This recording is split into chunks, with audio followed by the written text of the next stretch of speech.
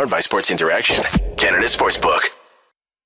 The tank rolls on Game Over Montreal. The Montreal Canadiens have, I believe, lost their 5th game in a row now by 1 goal. 2 in a row now in the shootout. They've lost their perfect shootout record that they carried in the last couple games. But hey, you know what? Putting on a show against a contender isn't a bad thing. And I know people want 0 points because the tank and it's very important, all that. But listen, the players that are still in the lineup, guys like Caden Gooley, Nick Suzuki, young players trying to make it like Raphael Harvey-Pinard, Jesse Ulonen, pronunciation always gets me. This kind of experience is good for them. And it was a great game. I see Gary in the chat saying it's a great game. This, to me, felt like a very elite preseason game. Both teams played with very little structure. There's lots of good chances. And there's lots to talk about tonight. I've got a fantastic guest with me. Shayna Goldman, the Gossip Girl herself, joins us. Has gone from one of the best, if not the best, analysts in the sport to now one of the top insiders in the sport. So we'll get all sorts of talk going on with Shayna tonight. But before we get into it, we got to tell you want to bet? Then get in on the action at Sports Interaction. The boys of summer are back on the diamond and March Madness is on deck. Bet pregame, live in play, or on one of our many prop bets. Sports Interaction makes it easy to deposit, play, and cash out. Head to sportsinteraction.com/SDPN or in Ontario, download the app using the QR code at the bottom of the screen right now. 19 plus, please play responsibly. And when you do bet, like they mean it, play responsibly. Bet in small amounts. You know, Adam, Jesse, and Steve talk about it all the time. Like today, I bet on the Buffalo Sabres to win, and I didn't bet a lot of money, and I'm very glad that I didn't, because I don't know the last time a team's given up 10, but let's welcome in Shayna. Shayna, how's it going? It's going well, and I'm all about the little baby bets. I, too, did bet on a Sabres comeback, and that's not happened. Didn't pay out. Oh, my Not tonight. God. 10 goals. Oh, man. I thought that the Sabres had a good chance tonight. Dallas has been kind of not playing that well. Sabres, I think, like that, they're vaunted, like their offense is really good, right? And yeah. So is Dallas's, apparently. Just who knew to that extent. My God, that was brutal. Yeah, it was a rough one, but a good game between the Habs and the Rangers. It seems like these teams always play each other pretty tight. Like going back, like a decade now. It seems like there's always something between these two teams, whether it's anger or just a tight game.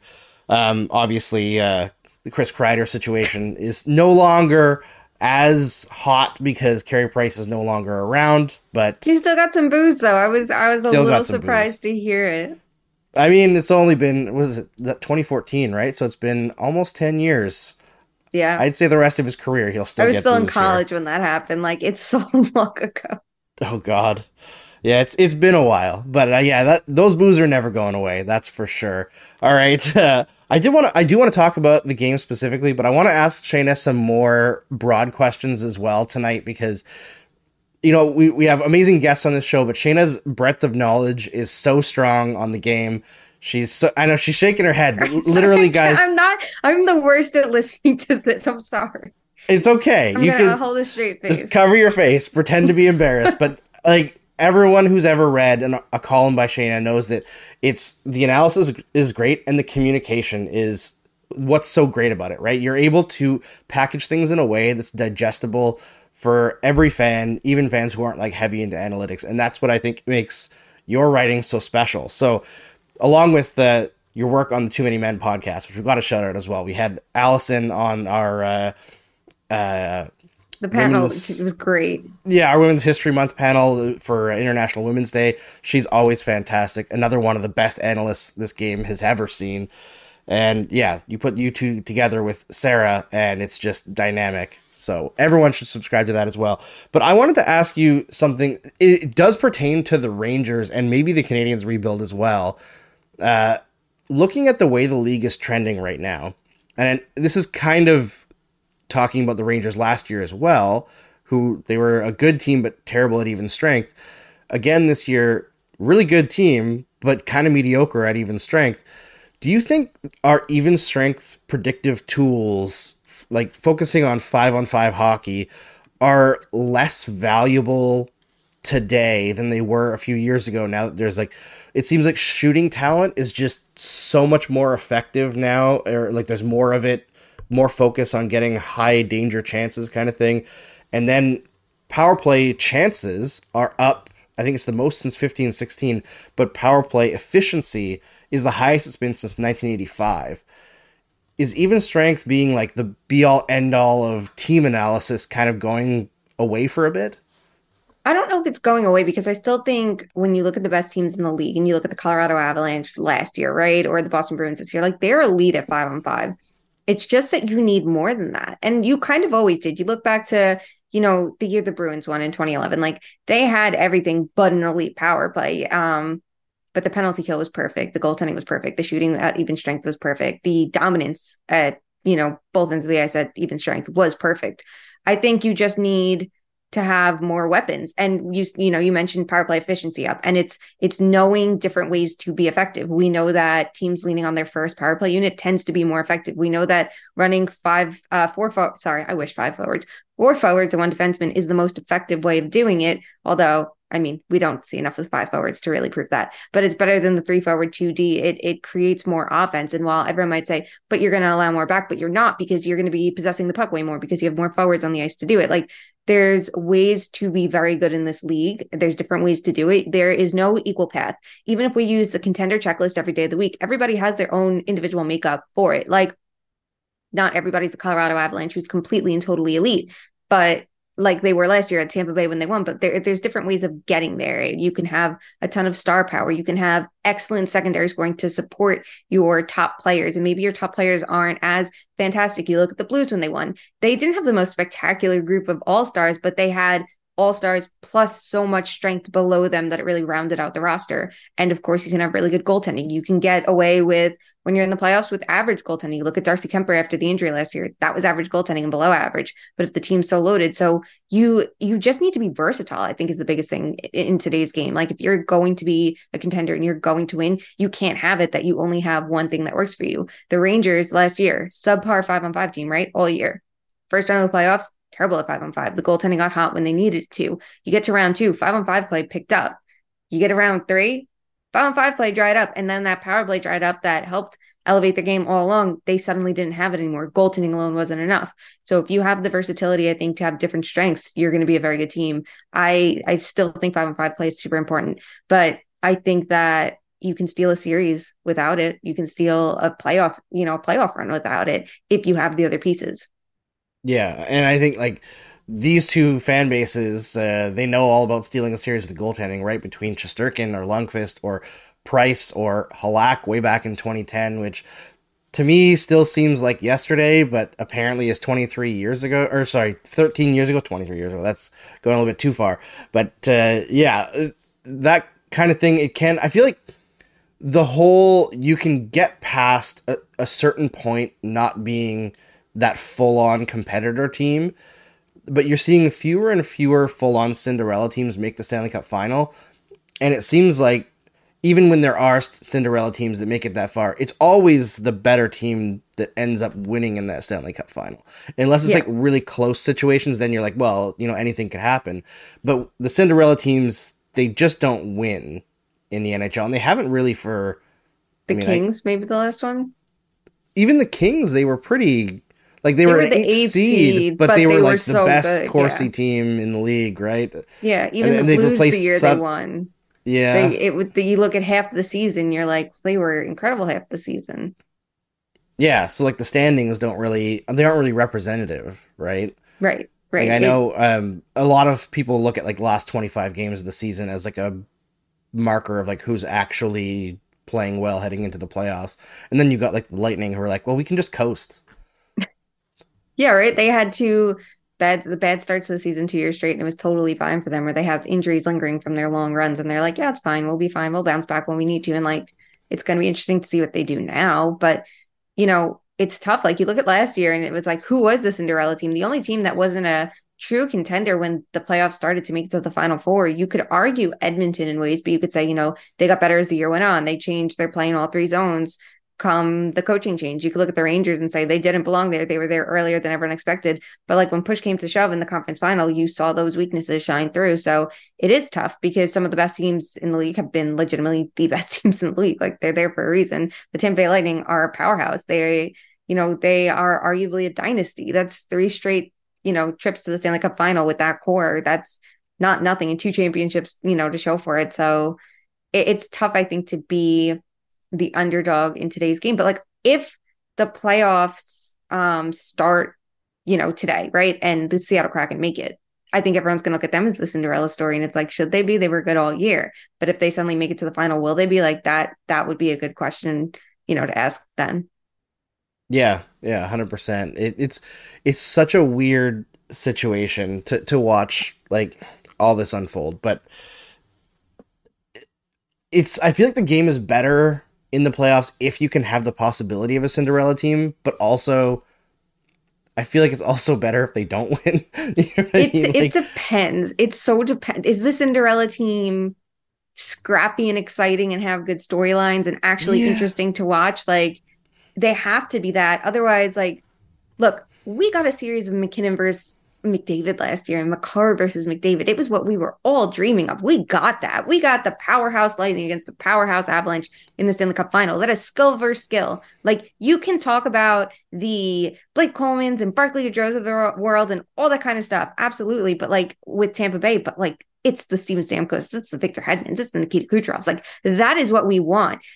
To have matchups on the East, you went Hedman versus Fox, and then you got Hedman versus Makar. You got superstar versus superstar, the 2 of the best defensemen in the world, consecutive series. Like that is the content I think we all want. No one's going to be upset about that. We got Battle of Alberta, a stacked Flames team against a stacked Oilers team. And could the series have gone differently? Absolutely, and been a little more exciting and longer, sure. But like that's what we all wanted to see. Everyone I think would have been disappointed if it's like, well, now you get Oilers Stars.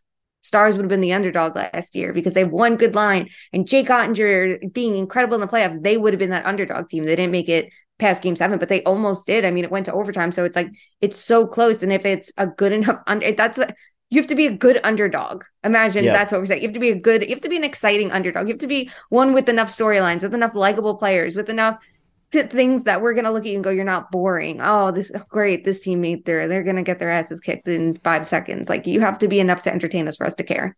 Yeah. And like, I mean, I'm sure that somebody's going to get mad at me for saying this, but as much as I enjoyed watching the Canadiens on their like unpredictable run to the Stanley Cup final against the Lightning in 2021, the 2022 playoffs were probably the best playoffs overall that I've ever seen.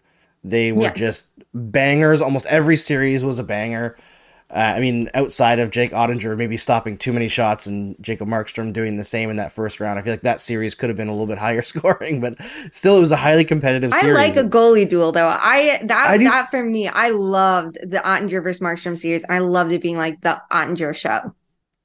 I feel like if the Flames would have lost, it would have been less entertaining because the whole time, like we had Game Over Calgary going. So the whole time I'm like, how can they beat this guy? Like you're just losing your mind. Like I want my guys to have something to talk about in the next round. Of course, that didn't work out so well against Edmonton, but the series still we fun. all wanted to go longer. But no, like a goalie duel can be fun. Like Shesterkin versus Vasilevsky was a matchup of, the titans of goaltending, the best goalie in the world versus the best goalie of the last 5 years. Like it just has to be right. It has to be right for it all to work and be entertaining. Because that's all we want, right? Why did we want the Flames Oilers series to go on? It wasn't the best series. It wasn't the highest caliber play, especially not when you fast forward a round or two and see what we got to see afterwards. Even like Kings Oilers, like it was completely different.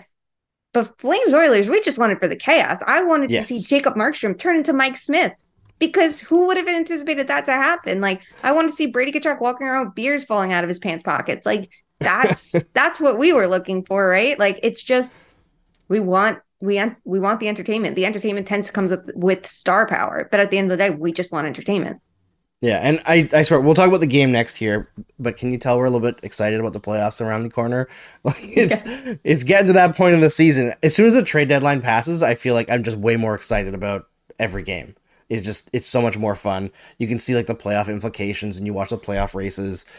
I'm excited. I'm excited. All right, let's talk about no. Let's talk about the Rangers quickly. Okay. Because I got a few Rangers fans a little bit annoyed at me tonight because I tweeted that I think Patrick Kane is just washed. But I look at the Rangers, and it's not like they paid crazy high prices. But do you think they bought the right way this year heading into the playoffs, or did they buy like name brand instead of value? So last year they went the opposite approach, right? Tyler Mott, Andrew Copp, Frank Petrano. Nothing flashy about it. And it was the right moves at the time. I think this year, I do think that it's the Rangers. They go for these marquee players past their prime stars for the name brand value. That is their calling card. The difference this year versus years past is they brought in these players to be the secondary stars. Mika Zibanejad's your star. Chris Kreider's your star. Adam Fox, Artemi Panarin, Igor Shesterkin. Period. The end. Those are your stars. Patrick Kane, no matter what, is secondary to that. Vladimir Tarasenko is secondary to that. So I do really like the Vladimir Tarasenko acquisition. I think that people are impatient. He had an okay start, and then they started shuffling him around a bit. And also, like, the lineup's been chaos because they couldn't dress a full lineup and 5 defensemen and 11 forwards, and everything's bad. And it's not like they have the most adaptable coaching staff. So I think it was tough to kind of like get a full vibe check on like how he was performing. But I think he was a smart addition for them, especially when you consider price. The Patrick Kane one's a little bit more interesting because it's like, I think that they needed to do something. I don't think that their right winger depth was strong enough, if not, because obviously they weren't willing to play Kravtsov for some time, and then they traded him. And it would lead to fourth liners essentially on a deep team, on a playoff team, on a contender, fourth line caliber players playing top 6 minutes, which they don't need. They need a little more, even if not star power, they need secondary scorers. They need supporting cast. I think they could have looked elsewhere. They could have gone for like a Taylor Radish, and I think it would have been good. They could have gone for all different types of players without it being the name brand of Patrick Kane, but they went for Patrick Kane. I think he's going to be fine. Honestly, like, I think the hip is probably a bigger problem than, he wants it to be known, but I'm sure it's there. It exists. If they benched him back-to-back games and things like that down the stretch, I think like it would be indicative of that, but I don't know if we'll ever see that happen. But like, I think the biggest problem with it is like, I think when he's going to be with elite talent, it's going to elevate his game. He can be a dual threat, but I just feel like they're kind of forcing connections to happen. Like, we know Panarin and Kane can be incredible together, and you look at the time in Chicago, and it's like they're trying to make fetch happen when it just isn't meant to happen. Like, I think you could see it on the power play tonight, like that top. I don't even know what to call it. They broke up the power play units it's like they're totally galaxy burning it. But you could see Panarin and Kane on the power play together, and it's very clear. Kane feed Panarin. Panarin's back in the left circle. That's the plan. That's what they're going to do. And then it was once they flip them that you see like it's a better position for both of them to be in. Like, it just feels like they're kind of forcing things. And I think when they let that go and just let things kind of develop the way it'll be fine. I think it's okay that they spent this year, but did it have to be Kane? No. I think Tarasenko was the right fit. Kane was secondary. They could have gone for anyone else in his spot. Yeah, I get that. And, like, if Kane can bring it up a level in the playoffs and, do that I bet he can. I really do think he can once they have a functioning lineup. Yeah, I think looking back at, like, the 2021 playoffs, I'll bring it back to the Habs, you look at what like Weber and Price were able to do in that playoff run, and to a lesser extent, Eric Stahl and Corey Perry. I mean, Perry's continued to be effective in the years since, but Eric Stahl took basically a full year. I know he is that. Geez, 3 in a row, was it? Yeah, that's rough. Dallas, that's Montreal. Worse than Marian Hossa. Montreal, Dallas, and Tampa. Love it. Couldn't happen to a more deserving guy. Although I actually, having watched him like every day for a full season, grudgingly respect Corey Perry and kind of like him now. But at the same time, couldn't happen to a more deserving person. But the veterans who are at what they might see as the end of the rope seem to, in the playoffs, find that extra gear to push themselves in a way that like might harm their careers. Like looking at Carey Price, looking at Shea Weber, basically never played again, either of them. Paul Byron basically never played again. Brendan Gallagher has been a shade of himself since then. Sometimes you find those veterans that are at the end and they give absolutely everything that they possibly can in a playoff run, and that's what ends up pushing you over the edge. Yeah, I don't know if that's going to happen here. I have a really hard time judging what we've seen so far because like they've had 5 defensemen most nights, and Ryan Lindgren's not among them. And Keandre Miller's not among them. And when you look at like the options they have, it's Ben Harper playing all these minutes. Like it's not a good thing. So I think it's tough. They haven't had a consistent rotation of forwards, and then you're trying to acclimate players to a new lineup, and you're throwing them around constantly. And it's like, here, play with him quickly. Like it's just messy. And again, I don't think the Rangers coaching staff is the perfect staff to handle this. I think someone like Jared Bednar would do a great job at managing the lineup and managing the chaos. Like it's just not the case here. So I want to see what happens when we see them actually roll 12 forwards, 6 defensemen in the lineup that you're supposed to, and see how it goes if they can like find something that clicks. And I want to see how Kane looks then. Does he look injured? Does he look slow? Does he look like he's, catching up to speed? Because it's so tough. Like you look at teams that like, okay, you look at Ryan O'Reilly when he went to the Maple Leafs, and he immediately was put in a position to play with Marner and Tavares, 2 of the best players on the team. You don't need to know the systems to keep up with them. You don't have to. You are the passenger on that line. You are the third player on that line. You can just learn on the fly. You look at Buffalo tonight, Greenway playing with Tage Thompson and Jeff Skinner. It's a totally different position than saying start on the third line and work your way up, because we're saying we're going to give you players that are going to help you play, and you'll learn on the fly. You can't do that if you're playing 11 forward. So it's like, it's so difficult right now. And yes, he's, a pro, and he's been around for a while, and he's a veteran and all that kind of stuff. And in his heyday, he's an elite player, but I don't think it matters if you're going to a new team and you're going to a total mess that, I mean, one might say might be a mess because it's a bad omen, making the acquisition. It feels like everything went wrong when they had to do all these convoluted things to make the trade happen. It's just so tough to judge, but like, it's going to be a really good question to see, like, how does his game hold up now he's in a new environment? No, it's not a perfect 5-on-5 team, but it's not Chicago. If that's not enough to elevate his game, you know that there's a problem. Yeah, and like games that matter, right? Yeah. I feel like for a guy like Kane, who the first 80% of his career basically was like every year you're going into it thinking you can win a Stanley Cup. And then the last couple of years where Chicago finally realized what was going on and they had to pull it apart. Like, I don't know.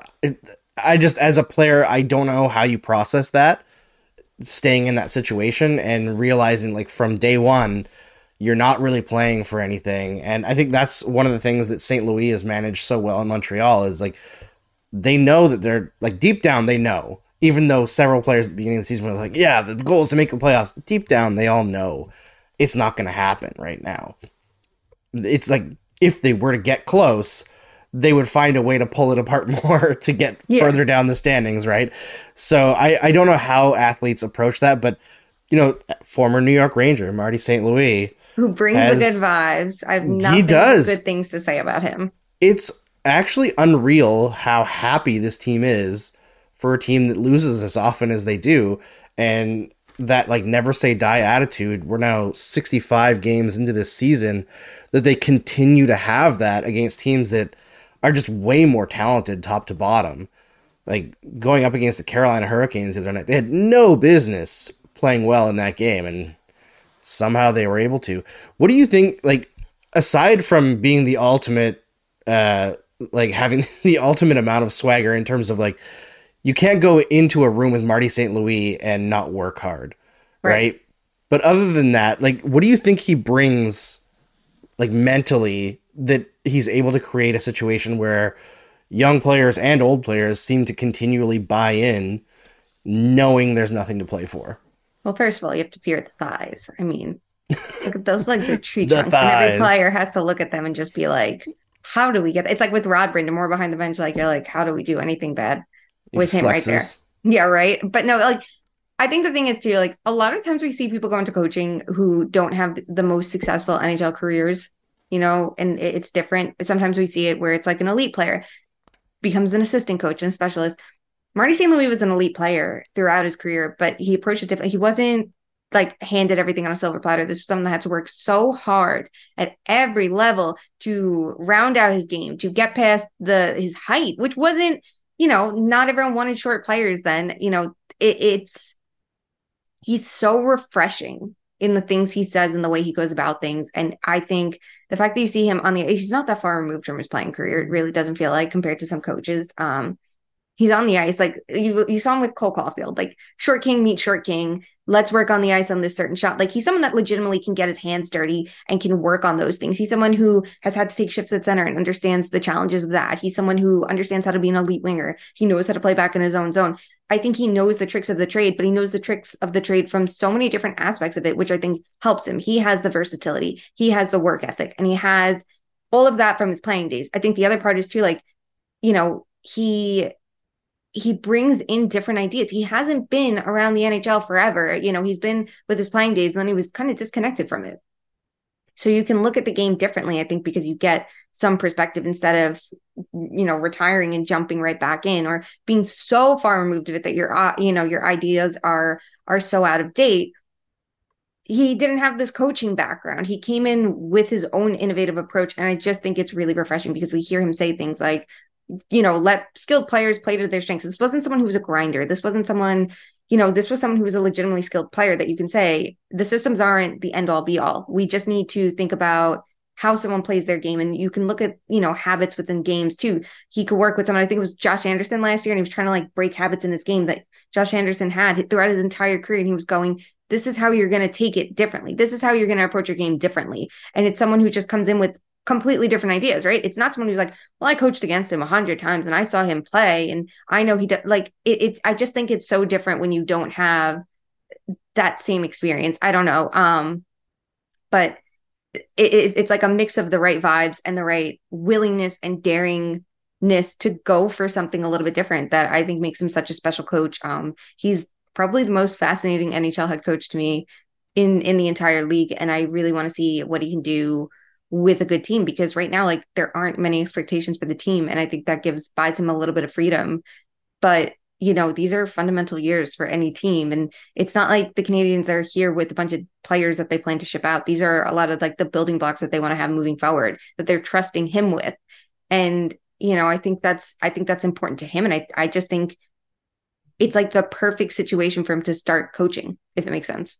Yeah. There's like less pressure, right? He doesn't have to come in and take over a team that is trying to win the Stanley Cup and try to get cantankerous veterans on board and put out fires between teammates, stuff like that. It's really taking things from like the lowest possible low and bringing things up. I mean, it's still crazy to think that Cole Caulfield had 1 goal in 30 games last year. And it's crazy that his shot volume didn't change between the coaching. There was no difference in the shot volume. It was so menial. It was all about where you're shooting from, and it just seems like the confidence to go for the shot. Yep. A coach that and just says make the better play, right? That's been like the consistent thing that St. Louis has been always hammering home, is that he doesn't want players to make like a good play. He wants them to make the best play. And if they make a mistake making the best play, he's fine with that. But if they make a good play and don't make a mistake, oftentimes he's like, but there was a better play. Yeah. No other coach is like that. Maybe I could see guys like Bednar being like that. And I think that he's very good at knowing, load your team up with skill and get them to play to their strengths and understand the versatility of it. And let's try this and let's test that out. I don't think any other coach has that same mentality of make the right play. Forget about the system. There's a play, go for it. Use your instincts. Use what you know about hockey. I think there's something to it of a coach going, I know you know how to play this game. I know you know how to play at this position. And I respect that enough for you to play to your strengths. If you're going to Cole Caulfield, I know you know how to get to the scoring areas. Get there. Go there. Take the shot. I won't bench you if you fuck up. I'm sorry. I can curse, right? Yeah, you can curse. Yeah. Okay. No big deal. We're marked as explicit. It's all right. Okay, good. It's funny that, like, I know there was an article written, I think it was in The Athletic, when the Habs faced the Flyers a couple weeks ago, and it was like John Tortorella singing St. Louis praises about, like, coaching him as a player and how he's a great coach. But ironically, I feel like they couldn't be more opposite. Like, we're talking about St. Louis being like, I believe in you as a hockey player, and like, you make the right play. And then all I can think of in the back of my head is John Tortorella a couple years ago talking about Anthony Duclair and saying, like, he flat out said, this guy doesn't know how to play hockey. So I think, though, okay, I like Tortorella. I'm biased. I like some things, but I think he's the worst quote. The Duclair thing, I think, got a little bit blown out of proportion, because if I remember it right, because I bothered Allison Lucan nonstop about it because that's what I do. I think it was like he tried every which way to get to him, to try to motivate him to work with him one-on-one. to try to light the fire under him, that it's like, if that's what he's doing, because this is a coach that 9 times out of 10 goes into that press conference and just protects his players and takes the heat so they don't get.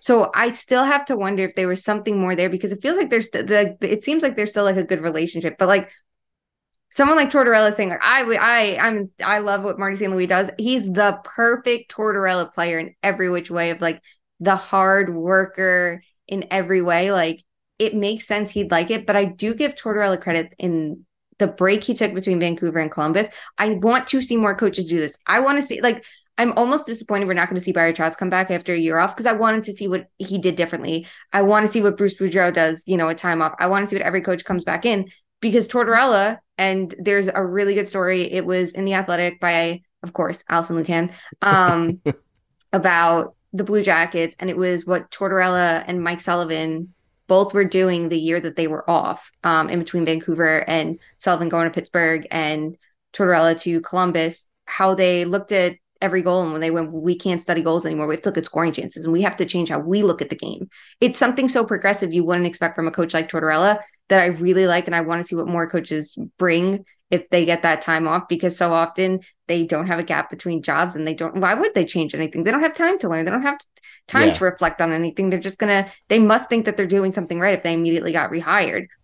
So for like St. Louis, I wonder if that gap between the playing and returning, or even, not for nothing, coaching at the youth levels. Like, how many things in youth hockey do we not see in NHL hockey anymore? There's a willingness to rotate goalies multiple times a game. If you see goalies having a bad game, pulling them for a period and then putting them back on in the third or something like that. Like, there's things I think that we can learn from lower levels of hockey that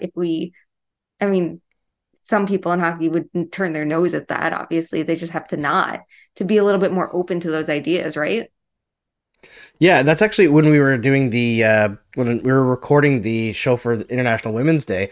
That's something that Allison, I think, brought up. It was either Allison or Rachel in the first segment, about how like men's hockey could actually learn from women's hockey and a lot of the concepts that have been adopted there, because there's no like 200 hockey man hovering over women's hockey. Yep.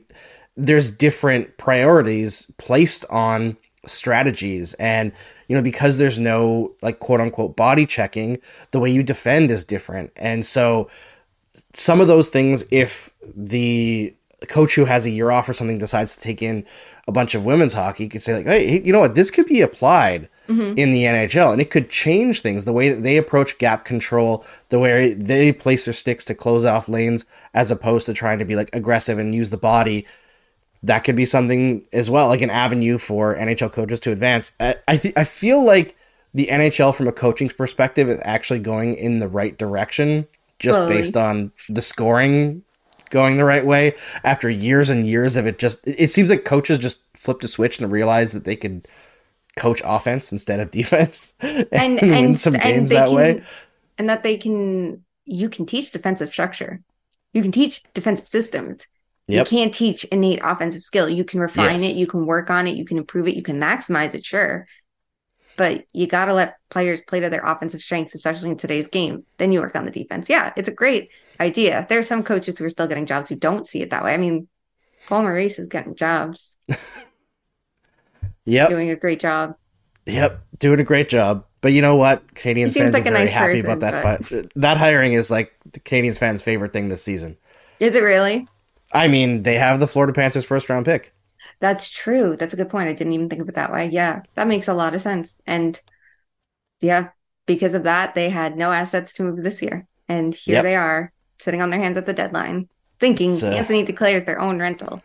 It's a tough situation. Unfortunate. Self-inflicted. It is. All right, I want to talk a little bit about the game while I still have you here, because obviously we can't go too long. You've got dogs to walk and all that stuff, and everyone has to go to sleep, of course. But are you familiar with Alex Belzile at all? I know you cover a lot of the league and the Devils and the Rangers in particular, but did you know who he was before heading into this game? Knew who he was. Have seen like bits and pieces, heard, read, things like that. Try to keep a good grasp on things, but could I sit there and go, oh yeah, pick him out of a crowd? Absolutely not. Definitely impressed me tonight. That entire line was really impressive. The way that they possessed the puck and just manage their minutes. I don't know. There's something impressive to me, like when young players are out there outworking, out possessing, and it just, I don't know. There was a freedom to their game that I don't think you see in a lot of rebuilding teams too, like that they get to play their way, right? Yeah, and the crazy thing is, Alex Belzil is not young. He's actually like a veteran AHL guy. He's 31 Wait, years really? old. Yeah, he's 31 I years did old. not know that at all. He actually got called up during the bubble playoffs for the Canadiens and played really well there. And he got a chance, I think, for a short bit last year, and he didn't really stick. Like he didn't have the confidence. But this year, it's been like night and day. Like in the bubble playoffs, I think he played very well, but didn't really get factor on the score sheet. It was just like he played a very clinical, safe game, and now all of a sudden he has the confidence to shoot and drive the net. I And thought he was 24 or something. Like I no, like he's just a guy who refused to give up on his dreams and is now pushing for an NHL job next year at a time when like he probably never fully believed that he would get this chance, but with the way he's playing going into next year's training camp, if the Canadians bring him back on like another two-way deal or something, or if he even gets a two-way deal, maybe he'll get a one-way in terms of pay. Somebody's going to have to force him out of the lineup because that guy, he scored in 3 straight games now, but it's not just that. His like points per 60 are crazy. And that line, they're the 4th line in terms of ice time and name, but in terms of effectiveness, they've been the Canadiens' best line for weeks. Yeah, It's and they crazy. they went up against the Rangers' fourth line primarily, which is like, obviously it is a slightly different look with Johnny Brzezinski on it, but I don't know. I think Brzezinski's fine. I wouldn't blame him. Barclay Goodrow, there you go, a very highly rated, too many people, hard-working two-way forward that teams wanted their own version of and would overpay for the actual version. They what was it? Shot attempts for like 6-0, in their head-to-head minutes tonight, like. It was impressive because that's like you said, fourth line versus fourth line right there. Like you have the veteran fourth line that's seen it, done it, whatever, versus like this new look fourth line. Like they were definitely impressive for me. Yeah, and like I know single game XG is always a little bit iffy, but per natural stat trick, 94.6% while Bill Zill was on the ice.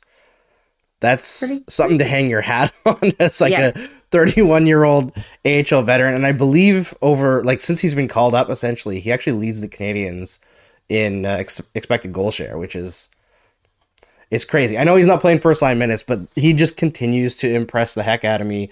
And it's one of those stories where even if the Canadiens aren't the team that he ends up with next year, say that he goes somewhere else, there's a better offer, wherever, I would like to see him stick in the NHL because how often do we see a 31-year-old break into the NHL and actually have like a bit of a career? Yeah, really. Like I said, I thought he was way younger than that because it's like you've seen him around, you see him playing well, and it's like, okay, like cool. Someone that called up, and even like 24, 25, we're gonna call it late bloomer. How many times? Devon Taves was 25, 26 when he got called up by the Islanders finally, and he was a late bloomer. Like I thought there was no shot. My friends are Islander fans, and I was like, yeah, it didn't happen for him before. It's not happening now. There's no way. Like I was so harsh about it. I'm like, I think he's overrated at this point. I couldn't have been more wrong. He came to the NHL level, and I'm like, I take it all back. Like I, I completely was wrong about him. To be Yeah. 31 and do that, I mean, that's really impressive. Like, and it's tough too to say. Like, I wonder what other when we look at most teams and we go like, okay, well, someone on the second line of the Canadiens could be on the third or fourth line of Colorado, right? Like that's how it goes. But if he's that useful as a fourth liner and anyone looks below the surface, and this is going to be one of those like teams that are really smart with smart people working for them that are like, we don't want to overpay for depth and we want to look below the surface for those inefficiencies so you can get those minimum contract fourth Mm-hmm. line players who are going to work their asses off. Like that right there is a prime example of that. So if he keeps up below the surface on a bad team, on a fourth line, all those kinds of things, it kind of like makes perfectly for that situation. And if anyone would be surprised if a team like I mean, I guess you could say Tampa too. They have, they're not bad, but Buffalo or Yeah. Toronto or a team like that was like, that's going to be or Colorado, that would be our fourth line guy. We're going to sign him, swoop in for nothing instead of overpaying our own fourth line guys when they need it. Like that could be super interesting to see. Yeah. I mean, Colorado loves the Canadiens players, so Wouldn't be surprising. I know Arik Parnas, who works for them, or used to be a huge Canadiens fan, so I know he's got He a got the word in favorite of there. them all. He got Lehkonen. Exactly, exactly. And now they got Lars Eller. I know he came from the Capitals, but obviously Yeah. a longtime Canadiens player as well. Two Stanley Cup goal scoring players. Uh, Josh Anderson is such a divisive player between the average fan and the analytics person. Now, I think over the last several weeks, Anderson has actually been playing maybe the best hockey since his 27 goal campaign with Columbus. And I do think this year he has added more to his game under St. Louis, where he's more versatile in terms of what he tries to do with the puck. He's not just putting his head down and charging at the net, running out of space and missing wide and causing the puck to go the other way around in the corner. But still not a great defensive player, although actually pretty excellent on the penalty kill, because I don't know what you, Shayna, but I find being a defensive, especially forward, on the penalty kill is so much different than playing defense at even strength. It's if you're quick, you can do that, right? Quick, good stick, yeah. You can do that on the PK. It's not. But if you can seek the pressure points, and don't forget where he came from. He came from Columbus, and they had a power kill. That was a Bradshaw run power kill that he learned on. Did he play PK in Columbus? I actually never looked. I am 80% sure he did. I'm going to say with 80% confidence, I think I'm going to look this up because I'm curious. Okay, because he hasn't played at least significant PK minutes in Montreal until this season. Ducharme never really trusted him for it. Julien never trusted him for it. So St. Louis is the guy who, part of it was running out of options. Everybody got injured. He did. He did play in PK? Yeah, he was not first guy over the boards. You can see the minutes with and without, but he actually did play PK, which is good. It's shocking. I'm just pumping her tires tonight. I read so many penalty kill stories and power kill stories from Allison because they were the best, the gold standard. You want to get good at analysis, you read things like that and go, cool, I'm going to try to replicate that and make it my own with another team type thing. Brilliant work. But okay. I feel good that I did not screw that one up. Yeah, you learn that. I feel they were the prime example. You didn't have to have all-star players on their PK. You just had to be smart and you had to read plays well. And you look at last year, I think it was when I was working on the Selke, penalty killing forward story. Rod Brindamore had a great quote that was in there, and it was he likes to have guys who play power play minutes play on the penalty kill because they're the ones that know their plays. There's only so many power play plays out there. They're the ones that know how to read it better than anyone and anticipate it, that they can disrupt it. And those are, generally speaking, the penalty killers that go over the board second. They're not on for the initial face-off. Mitch Marner's the rare version of it. That's so good on both ends of the ice. But generally speaking, your more offensive players get to go on the fly against tired penalty power players and try to disrupt them and read the plays and push it the opposite way. And Anderson can be very good at that. Yeah, and he has been. But he is still a guy who seems to have way more value among GM circles than what I would say would be actual on ice value. Where do you see him right now? Because I feel the last couple of years he's been pretty bad overall, and this year I think he's taken a step, but I know the analytics are not kind to Josh Anderson still. I think this year his offensive impact is stronger than it's been in years. Though if you look on it has, yeah, on hockey, that's a 5-on-5. The defense isn't great, it never has been. Do I think he's worth his contract? I didn't think it when he signed it.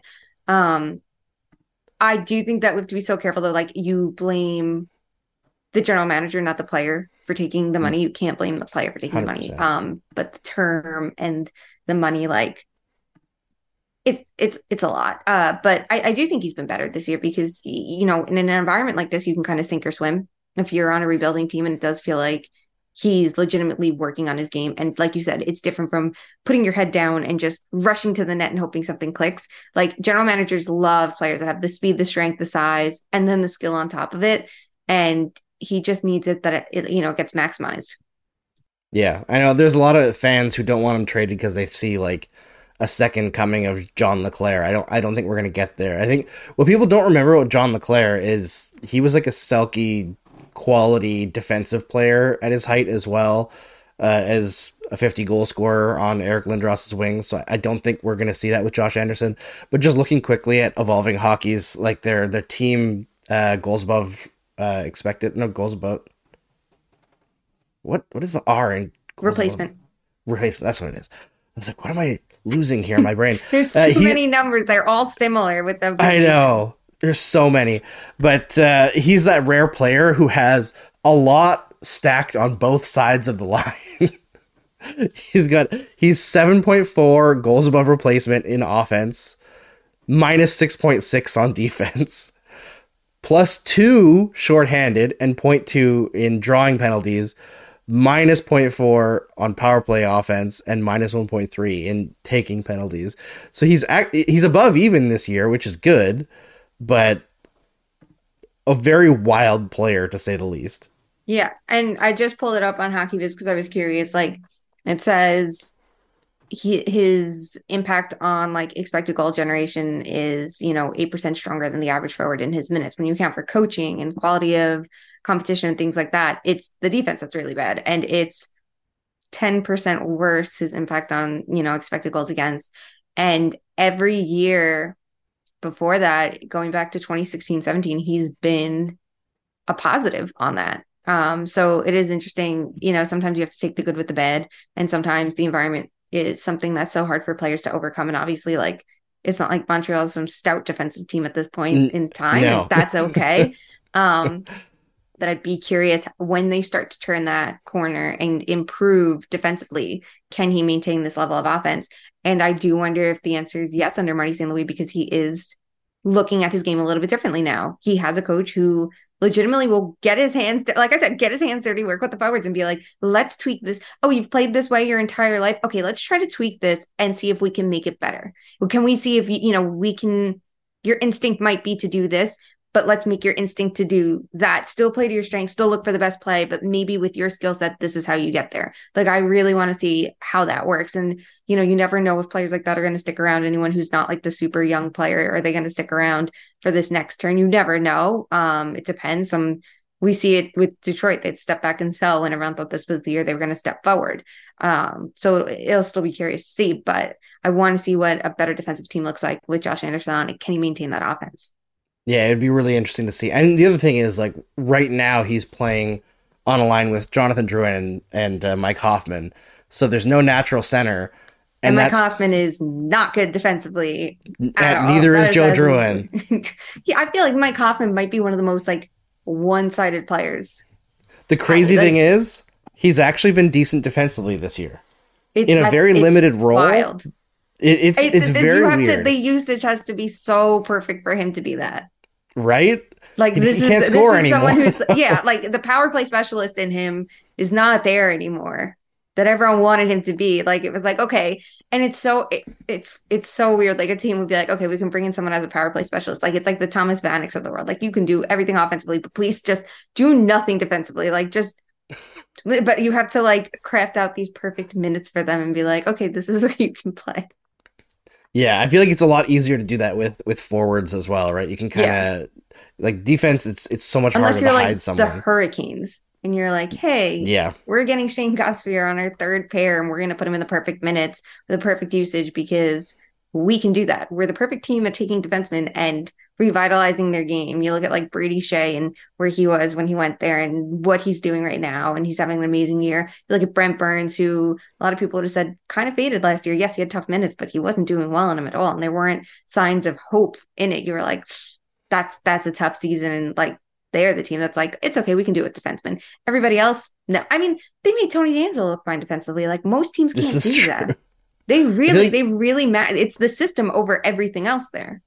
Yeah, it's the system, and I feel like also being able to stick someone with them that can complement their weaknesses, right? Yep. The Bruins used to do it. Like, I think Torrey Krug was a better defenseman than he got credit for, but I feel like he was also like highly leveraged when he was a Bruin, right? And we've seen kind of since he went to St. Louis, he's been a little bit more exposed, but the Bruins, I think, have been pretty good at that with a few defensemen. I feel like Matt Grzelcyk as well, at the beginning when he was really starting to break out as like an analytics darling, was like a very carefully controlled player. And then he's just good now. I feel like also a lot of those players who get slow rolled into, being confident in their abilities, if they're there in that situation long enough, they can ramp up their minutes into tougher situations and they can fly a little bit. Yeah, like Grizzlick's a good example. Like he was playing shutdown minutes. He also had Charlie McAvoy at his side for a lot of it, but like doesn't hurt. It doesn't hurt at all. But he didn't just follow along. He complimented him. Like there's such a difference. I think that's the thing too. Like I'm going to use the Rangers as an example here, but like Artemi Panarin for a while he was in New York hasn't had like a great line mate, and there's such a difference between having a defensive weight on his line that some coaches feel that a player needs to have and having someone who's good defensively that can thread the needle for them. Like there's a huge difference. Grizzlick, I feel like, could actually thread the needle. Not that McAvoy needed it, but he could thread the needle, and it made such a good pairing. And then, we saw how Grizzlick looked away from him and he was still very good, just in obviously slightly different usage then. Yeah, 100%. All right, Shayna, I'm going to cut it here because I don't want to take your whole night, but thank you so much for doing this. It's always a pleasure to chat with you, whether it's on Twitter or in DMs or over the internet for a show like this. Before we close things out, tell everybody where they can find your work.